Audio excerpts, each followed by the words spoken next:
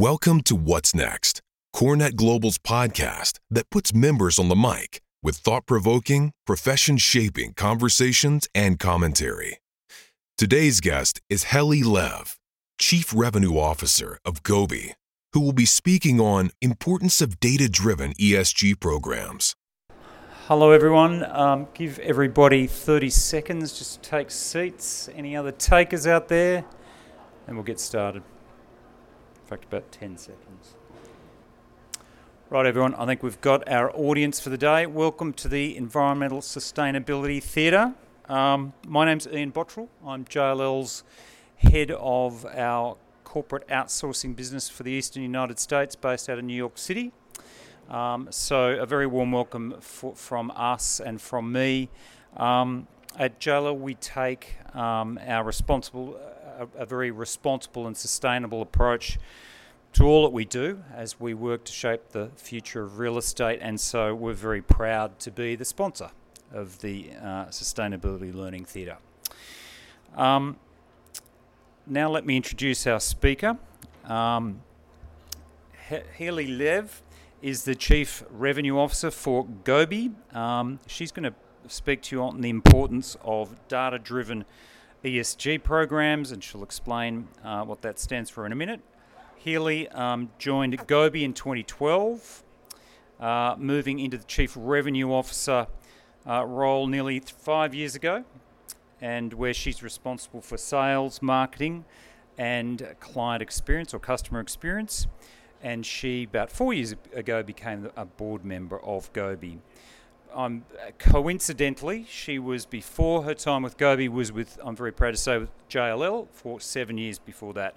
Heli has a Bachelor of Architecture degree and an MBA from Kellogg Business School, so she is eminently equipped to speak to you on the subject today. So, Heli, over to you. Thank you. And thank you guys all for coming. So, Heli Lev, appreciate the introduction and excited to talk to you today about the importance of data-driven ESG programs. So before we get into it, I like to know my audience, especially in a small, intimate group like this. So maybe raise your hand if you are directly involved or in charge of an ESG program at your own company. Okay, a few of you. Raise your hand if you're a participant, but maybe not directing the program. Okay, raise your hand if you know nothing about ESG. It's just an interesting, pertinent topic and you joined this session. Okay, that's good. That's good. Good to know. Okay, so let's get into it, as this is a short session. So why ESG? I think having been in this space for my entire career, about 20 years, what I'm excited about is really no one anymore is asking why ESG or if ESG. The question is how ESG, but these are the reasons, right? So hopefully some of these reasons resonate with you. Whether it's for risk management, to evaluate opportunities, to boost financial performance, contribute to the environmental impact. So whether you're doing it for altruistic or financial reasons, all of those are reasonable motivations, and every company is going to have their own mix of the why. But like I said, be it the pandemic that has shed the light on certain issues, especially within the S&G, the time is now, and I think no one anymore is asking if you're going to do it, right? It's just what is the right ESG program that fits what I'm trying to accomplish at my company, who we want to be outwardly and inwardly, etc. So one problem with this, so you've committed, right? You know ESG is important, your company can't ignore it, you got to do something about it. Cool. Problem is managing ESG compliance and data can be time consuming and inefficient. So with this group, raise your hand if you've experienced ESG data management being cumbersome. Annoying, cumbersome. Okay, so you know what we're talking about, right? You need this data because ESG, especially the E, is founded upon energy, water, waste, carbon. You have to get that information, right? And that can be tough. So what we've worked hard to do at our company is really solve ESG from bill to boardroom. And when we say from bill, because a lot of these metrics and this data comes from the utility bills, you have to start there, right? So by the time you get to a CSR report or you get to where the board is communicating on ESG initiatives or any of the investor relations benefits around it or the employee retention engagement benefits, you got to start small. You got to start with that data, right? And that the source of truth there is the utility bill.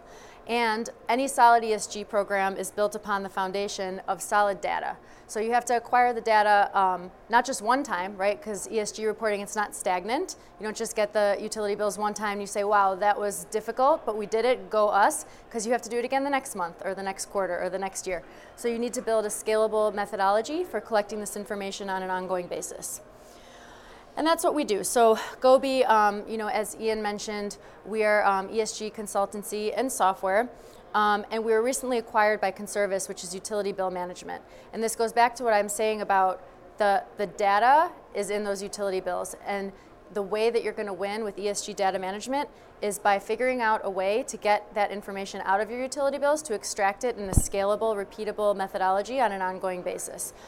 Having a bill pay provider like a Conservice or their competitors of Conservice, who will not be mentioned in this theater, is a good way to start, right? Because you have to have a handle on your bills and your bill management for more than just paying them, right? Paying the bill is one thing, you have to pay your utility bills, but extracting that usage data out of it so that you can report on it for purposes of ESG is the other facet. So, like I said, notable ESG programs are built upon the foundation of reliable data. So you got to start with that bill. You have to figure out if you have multiple locations. So in the case of the audience here, you guys might be facility managers over hundreds, if not thousands of locations, perhaps globally. Utility bills are coming in all different directions and all different languages from different data providers, sources. So you have to make sense of all of that. And then you have to do it again and again and again.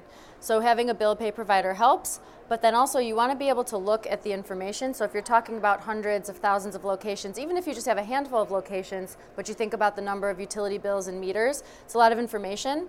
And you want to be able to extract the meaningful, relevant information, that the insights that are in those utility bills and that utility data for a couple reasons. Number one is just to reduce carbon, reduce energy, reduce water, right? You have to have a baseline. Number two is the reporting. So you have to be able to disclose whether you're improving or stagnating or getting worse, getting better. And the other one is you might be required to, in some cases, depending on the municipality, there might be mandatory disclosures, and that's happening more and more. So for example, when I first started at Gobi about 12 years ago, there was only maybe 5 or 6 municipalities that required energy disclosure. So where the city says you have to disclose your energy usage to the municipality, what they're going to do with it is up to them. Now there's about 40. Okay, and some of them are entire states, like the entire state of California, et cetera, and they're just becoming more and more. So there are different components. And then on the right-hand side here, you might be familiar with some of what we as ESG professionals call the alphabet soup of ESG disclosure and reporting.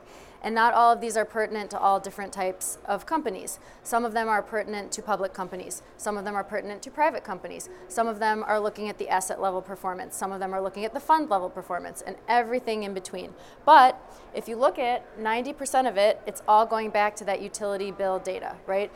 No matter what the alphabet soup is there on the right-hand side, it's talking about energy, it's talking about water, it's talking about waste, it's talking about carbon, and that information comes from your utility bills unless you have meters at the facility. But it all goes back again to the foundation of data and data management. And then, of course, you're going to have an overarching ESG strategy, right? So you might raise your hand if anyone here has completed a materiality assessment or participated in one.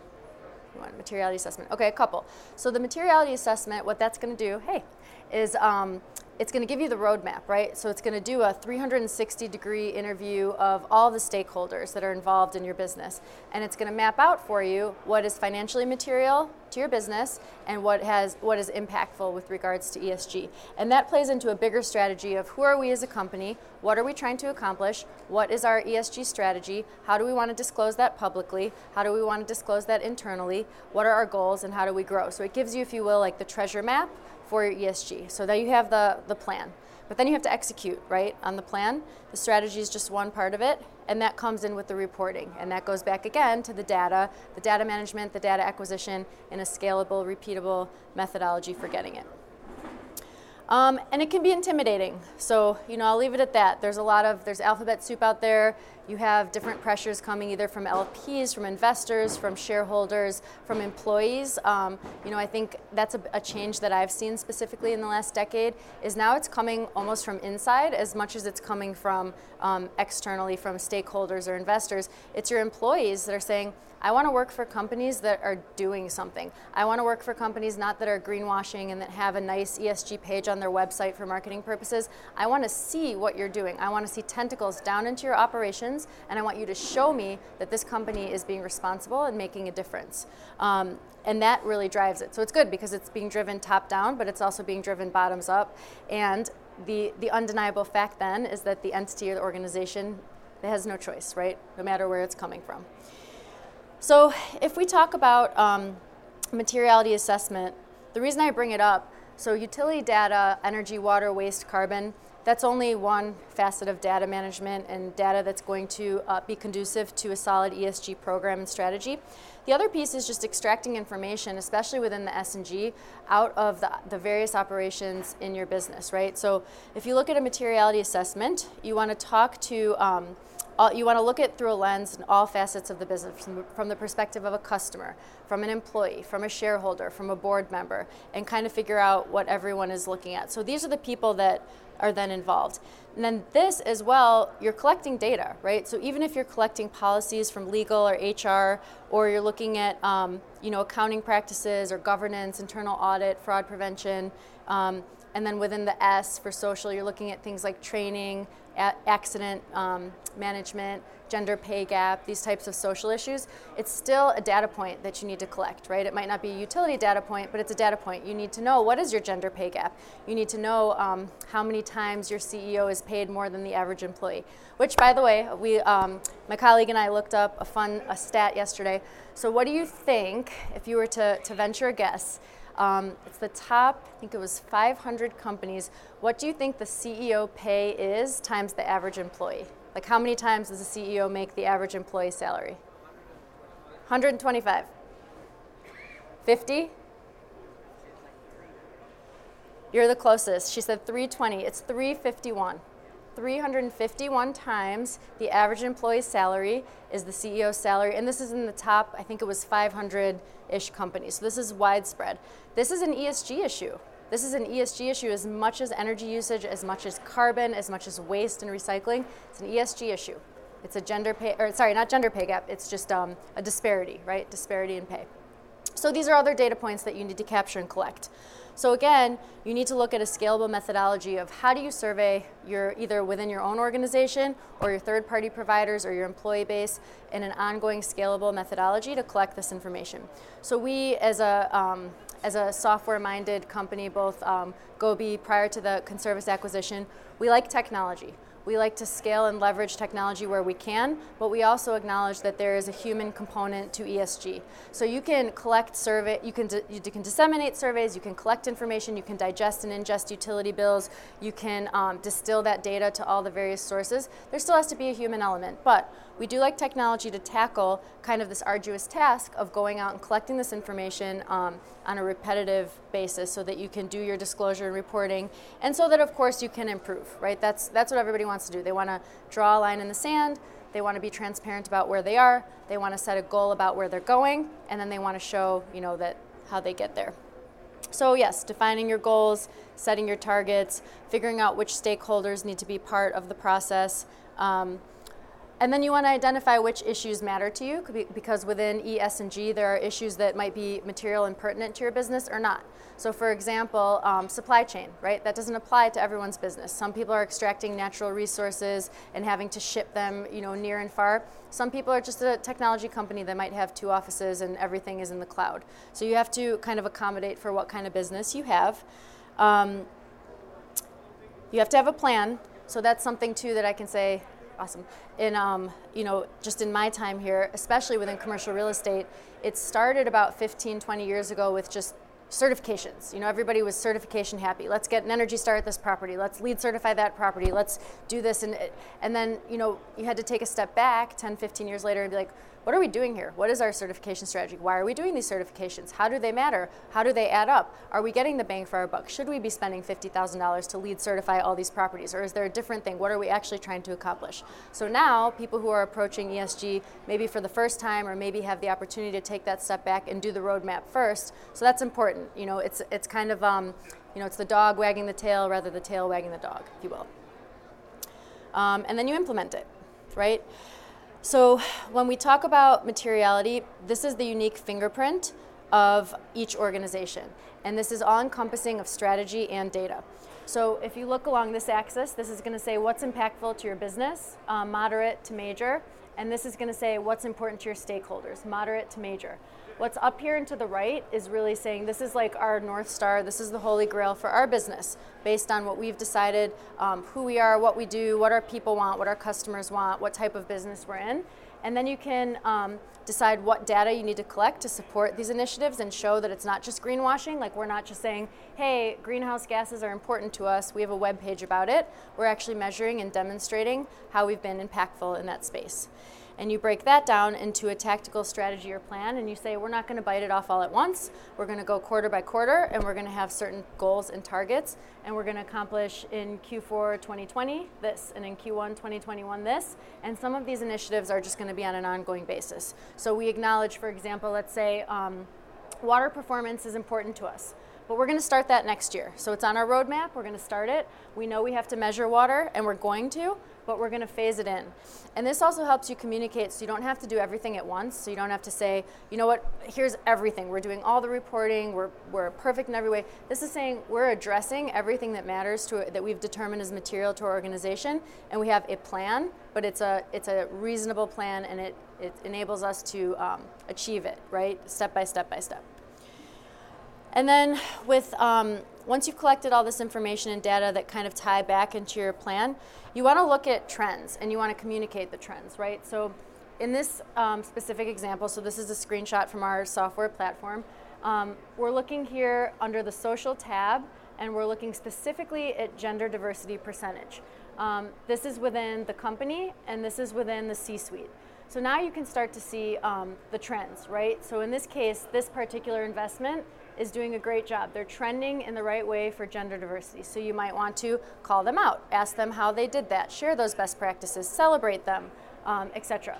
Where this one perhaps is trending the wrong way. So you might want to work with them and say, why are you trending the wrong way? What is happening? How do we get your trend? And by the way, this is the goal that our organization has set for gender diversity within our organization. This is where we want to be, as a fund, as an entity, as whatever. And you can work towards that. So some of it is figuring out how to get the data, collect it on an ongoing basis in a scalable, manageable manner, but then also communicating it, right? Being transparent about it, communicating progress, and seeing how you're doing according to your goals. So I might pause there. I think we're 2 minutes left, so that went fast. Any questions or anything that you want me to elaborate on, or yeah, please. I can't hear you, sorry. How does location of properties play into developing a strategy? The location of your properties? Yeah, for sure. So another trend that's kind of emerged recently within ESG is resiliency, right? So if you have properties in Miami and they say Miami might be underwater in our lifetime, that's a risk you have to manage. Or if you have properties that are in other climate disaster type areas, that has to play into how you manage. So there's going to be some factors of your program that are just overarching as an organization. We say, this is what we're doing, this is how we collect data, these are our goals as an organization, no matter where our properties are. They could be globally, they could be in higher risk areas. And then you might have more regional applications for where you have those properties that are in areas that might face threats of wildfires or flooding or whatever it might be. So so I think it's there's two facets to it, right? You want to look globally at the universe of everything that your company is doing for all locations, and then you might want to have some more tactical approaches within those regions. In short, there's a lot more that goes with that, but short, yes. Yeah. For sure. For sure. So the question was, you're talking about data points for utility bills, utility bill management, but then you're also talking about data points for the S&G, which are a bit different. This gentleman was not planted in the audience, but he does ask if there's one system or one software or one platform that would aggregate all of that information together. So that is what we do at my company. At Gobi, we are looking at the utility bills down to the property level, down to the meter level. How do you boil that all up under the E? But then how do you also simultaneously collect the S&G data and publish it all together so that it makes sense as part of a comprehensive program? So yes, and I will say, so Gobi's been around for about 12 years. I've been there for almost a decade. For the first 8-ish years of that, everything was about the E. Everything's about the E. It was called sustainability. Everything was about energy, water, waste, carbon, E.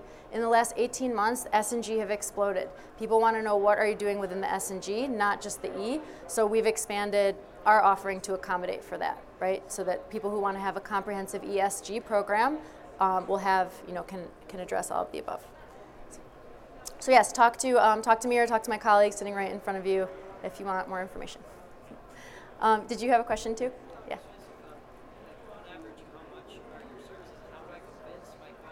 Yeah, for sure. They don't want to pay for it. So that's a problem because there are some, there is definitely some direct ROI, NOI with regards to ESG. So you can prove, right, if I'm tracking my energy, if I'm tracking my water, if I'm reducing it, communicating it, managing a program, you're going to reduce your operating costs, right? So that's real. There are also some intangible benefits, right? Like how can you put a price on employee retention or attracting top talent? You can, but there's permutations, right, in those calculations. So the pricing structure for us, it depends on either if we're looking at real estate locations, right? So number of locations, if you have 1,000, it's a better price than if you have 12. And then it depends, are you tracking only E? Are you tracking E, S, and G? And other, there's other services and things you can layer on top. But yeah, we try to build the business case as part of it, right? Because unless you're building the business case, if you're just bringing someone a proposal, here, I'd like to spend this money on an ESG program, you might be met with opposition, but these days you might not. Because people understand the importance. But that's something, again, happy to work through with you personally in your own scenario. Yeah, for sure. I think I'm going to get kicked off the stage now, so yeah. Haley, no, never kicked off. Fantastic. Thank you very much. Good. Team, we do have to stop because we've got the next topic coming up straight after. I'm sure Haley will take any questions for anyone who has any after the session. Thank you. Yeah, of course. Thanks. Good job. Okay, yes. This concludes this episode of What's Next. Want to record a podcast of your own? Have an idea or point of view you'd like to share? Visit CoreNetGlobal.org/content to submit your idea.